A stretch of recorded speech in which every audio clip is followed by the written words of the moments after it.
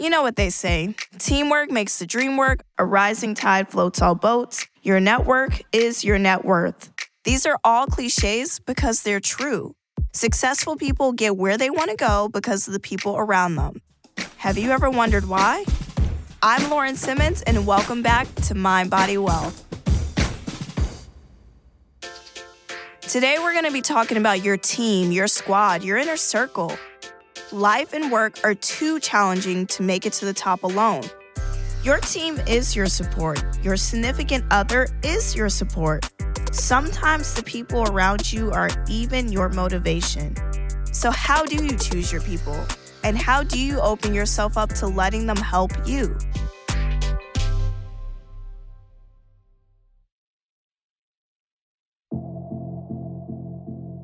I can go back to, in my mind, when I was coming out of the New York Stock Exchange and looking for my first mentor. And for some reason, I thought that by bottling everything up and not asking for help, that I could do it independently. And I'm a Leo. I love doing everything independently. But one day, organically, the universe pushing me to do this, I was venting to a now very close mentor of mine, and I didn't want a response. I wasn't looking for an answer, but at the end of that discussion, he said, I can help. And I'm telling you, a wave of emotions came across me, and I felt relief. I felt like I could trust this new person. And the first step was opening up and asking for help.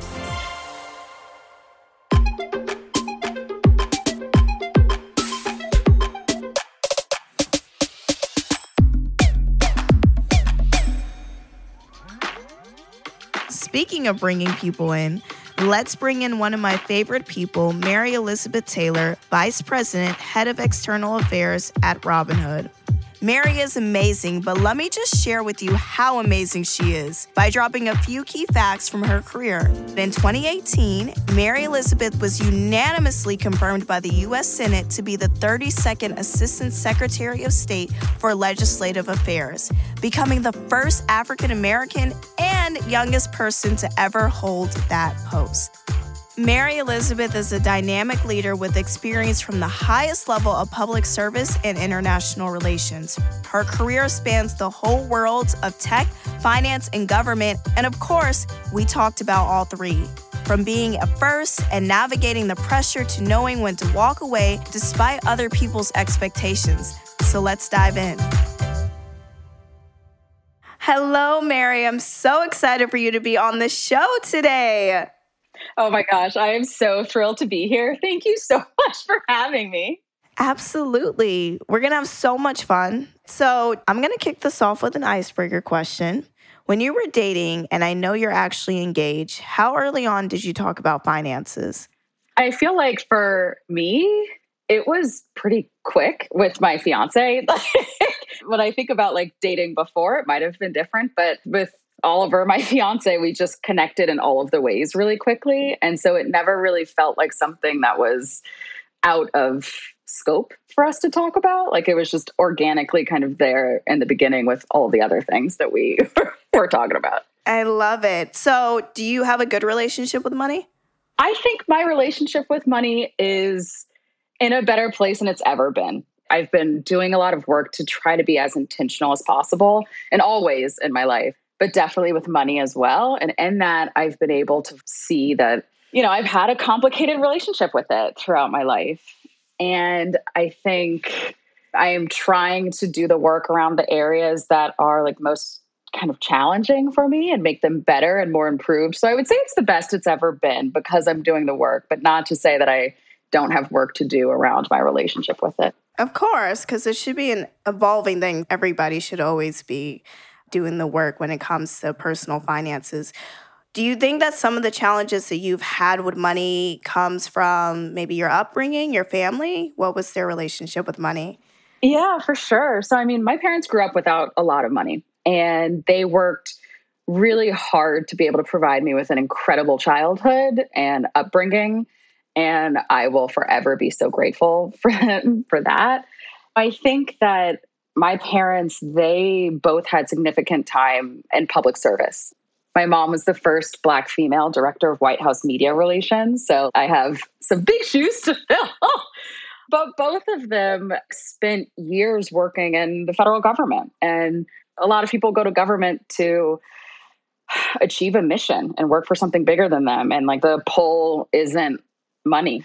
And so I think my upbringing, how that affected my relationship with money was I never looked at money as like, this has to be the sole thing that I contribute my life's work to. It's not the North Star. To me, I think my relationship with money really, it does kind of center around what am I doing for it? What's the bigger cause here? What's the bigger mission here? And I think that's because of my background working in public service.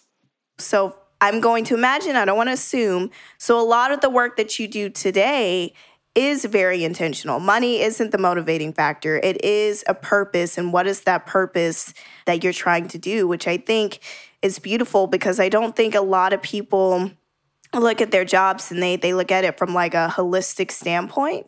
But being in a public service area, I'm sure, and being a minority, can you speak to some of the challenges that you had with that, but also how you continue to allow your purpose to drive you in those moments when it probably you're thinking like, what is this? Money isn't a motivating factor. My purpose is my purpose, but all these challenges are coming. So is it even worth it? Can you speak to some of those challenges? I do want to be clear in that it's not like I'm like, money doesn't matter. I know that it matters and I know that I have a plan with it and I know that it's a significant factor, but it's not when I think about other things I could have done and they were like great on the money side, but not necessarily great on like what I would actually be doing. It's a factor. So when I think about challenges and trying to like navigate through that and how to balance purpose and mission, for me, I wonder if how much of it is like nurture versus nature. Like I'm born and raised from DC and like it's in my like blood, it's in my family to like be in this world. And I think for me, I've been spending a lot of time thinking about how this past almost 15 years of my life, 15, 16 years of my life since I was 16 was in public service, working for the Senate. And it's public service. I wasn't going there for money. I was going there for something bigger. And then when I shifted my career into the private sector, I knew I wanted to try something new. I knew I wanted to expand. I knew that I had DC in my blood and I always love it and appreciate what happens here. But I also knew that I had more to offer the world and I wanted to expand. And so what was tricky for me was understanding, all right, well, if you're not going to be working for the federal government, how are you going to transition that mission motivated part of yourself into the private sector? Because I knew at the end of the day, I couldn't go work for a company and be like, all right, how am I going to make more money today? That's not going to keep me motivated. And so that's how I went through the thinking around it. How do you get the strength to make a career decision, your decision, a definitive decision that may not be popular? I think my advice around career decisions, popular or not, is turning inward and being true to yourself. The strength around it is so deeply challenging.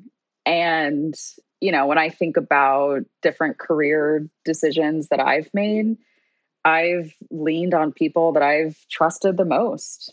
And I've made career decisions that have been not expected and a leap of faith in a lot of different ways and at different points in my career. And when I think back to that and you pair that with the fact that I am a planner and I like a plan, a leap of faith can be debilitating. But I can still hear in the back of my mind my mom saying, this is right for you. Like, it is. Because I would tell her that this is what I'm thinking about doing because of who I am. And I mean, my mom knows me better than anyone. And I remember like at some points I'd be like, are you sure this is right? Like, do you think this is right? And she would be like, you need to stop asking me that because like, like you've already shared that with me. My mom is really real in that sense. And I think every time I've had to make really these gut decisions that, again, on paper didn't make sense. And there were certainly so many people around me discouraging me not to make the decision. But I think above all, it is a leap of faith. It is leaning wholeheartedly on the universe that, okay, I'm about to take this jump and whatever happens, happens. Being comfortable with being uncomfortable is the biggest growth that you can have. But I do believe that we as individuals have all the answers that we need. And we don't always need those external voices. They can be good for support. But when you're definitively ready to make a decision, you do it, no questions asked. And you just see what happens on the journey and what happens next. Yep, it is your decision. It is your charge. And whatever happens, whether it works out exactly as you planned or you didn't have a plan, and you'll help yourself through it because you know you made that decision for a reason because of who you are. And that's always where you want to start from and end with. So I started this episode talking about the importance of a crew. So what I want to know is, what does having a crew, a network, a tribe mean to you, and who's in it? Mentors, friends, family? Yeah, so I would say one of my first pieces of advice that I give to anyone who's asking about anything with their career, just from my own experience, building my tribe has been the one of the single most important things to me and the single most impactful.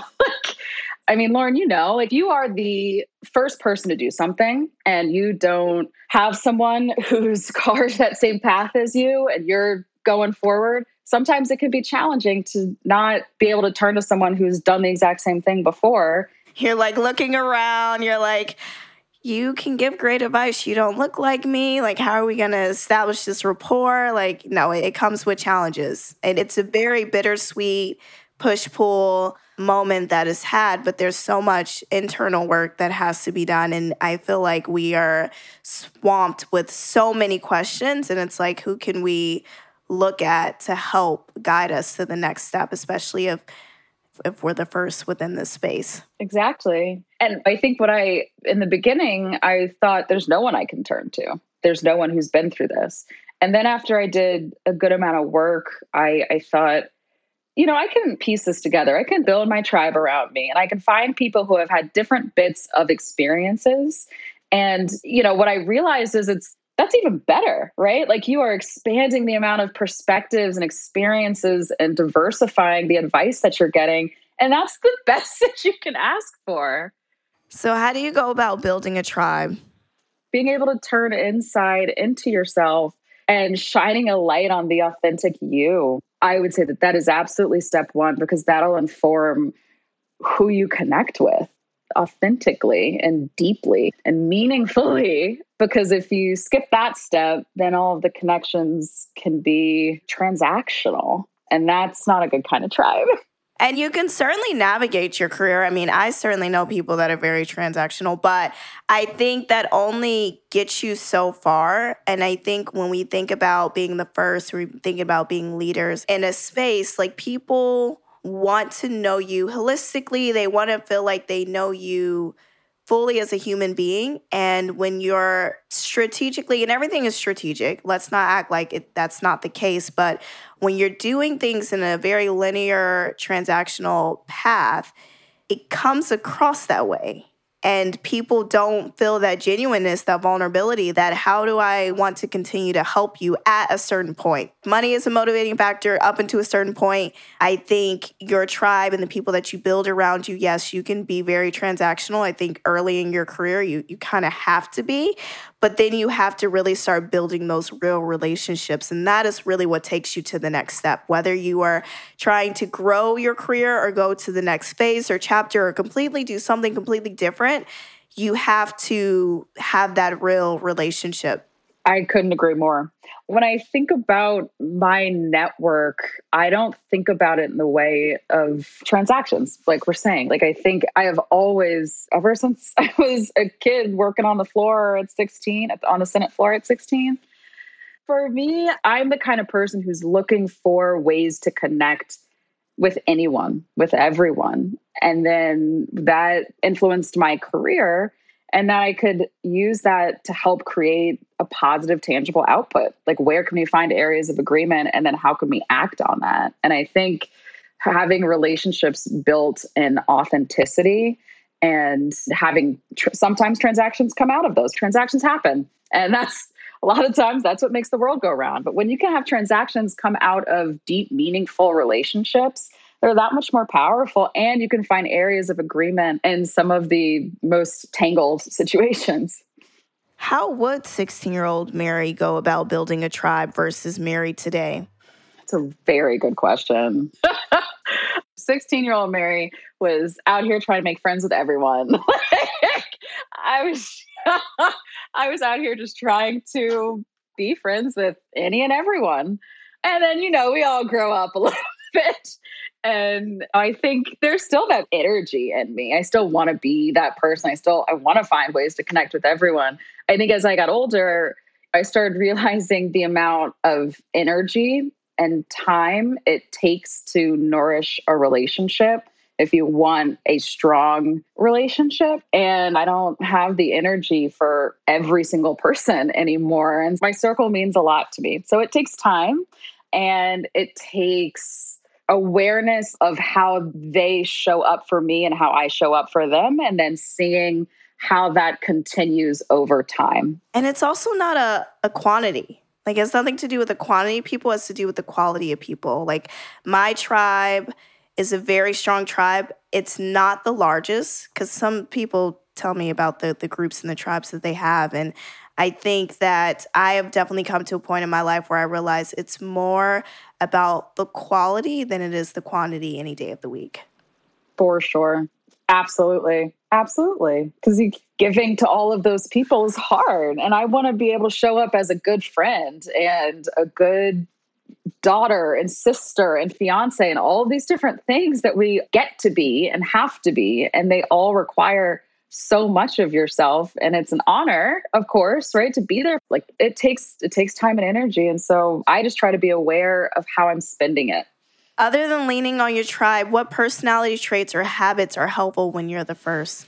So outside of building your tribe, the other piece of advice that I always need to give myself, frankly, is taking care of myself. Wow, Mary, that's it. That's it. Oh my goodness. It is about adding the mind, body all up in this, because it's so important. It's so important. It's not just about money. It's not just about purpose. It's about the self-care and the mental. What people don't understand is that your inner wealth becomes your bottom line. When you're connected mind, body, wealth, it leads to better money moves. It leads to fewer bad decisions and learning from those bad decisions, as opposed to just repeating them over and over again. It's all connected. Oh my goodness. I'm sorry. Go on. Yes. It is, though. So I went to a really challenging high school in a lot of different ways here in DC. It was really hard. And I can remember being in high school and feeling like there's work, there's school, and then there's me, and having to like separate that and prioritize work and put all of my value into work, my self-value and who I was and who I like saw myself as. And what I think back to high school and like my early years in my career, I did see myself as that. And I would always put work as not even just first, but as like everything, as my identity. I was forced to do the work in 2020 and do the work around how do I identify outside of work? What's my value? Who am I? And digging in deeper into that so I can expand my identity. And I think taking care of yourself, for me, it's less about prioritizing work or prioritizing certain things in my personal life. It's about finding the right balance, because there's so many priorities in everybody's life. It's not that work isn't important, but taking care of yourself is the only way you can give to work. If you're not taking care of yourself, then it's hard to give anything to work. And then I think when you become a leader, the leaders who prioritize taking care of themselves and prioritize for their team, for them to take care of themselves, those are the people that I look up to. And that's the kind of leader that I've always strived to be, to make sure that everybody feels that they have space to take care of themselves. I think it's the engine that keeps us going. Yeah. And burnout is real. Do you have a self-care routine, a favorite practice? I do. I would say I have a self-care routine that I absolutely love. I am not nailing it right now. I gotta be honest. We're human. We go through phases. It happens. Yeah. I would say at its peak, my routine in the morning, I used to not look at my phone for maybe 45 minutes or so, which I get when I say it, it's not that long, but it felt really long. I used to wake up and I would set my speaker to have a 10-minute guided meditation ready to go. So that way I wouldn't have to open my phone, but I would just have to press the button and then I would sit and I would meditate. Oh yeah, my gosh. it was nice when I figured that out. We got to get back to that, Mary. We have to get back to that. Someday soon, I will get back to that. Your job does seem stressful, though. Your previous job and even your current job. How do you de-stress? I de-stress, number one, by turning to my tribe, being able to take off my work hat and just hang out with my girls and be me and be myself and connect with people who don't know me from work, frankly. And I think going to that group chat in my phone, that's my 5 best girlfriends and texting about a favorite episode of a TV that we watched together, something like that. I think removing myself from work in a couple of different ways, not just not being there because it's hard working from home. I put my computer away in a cabinet when I'm done with work these days. That's something actually my fiance helps me with. He suggested it. And, I think trying to find ways to unplug from it on a multifaceted level, that's certainly something that mindfulness around taking care of myself, I saw start to help me so much in a lot of different ways. Thank you so much, Mary. I love talking to you, and thank you for being open about your finances and your fiance and your relationship and everything that we talked about today. I'm truly grateful for this conversation. Thank you so, so much, Lauren. You are creating such an important space of conversation in this podcast and in everything that you do. And so I am just honored to be here and keep crushing it.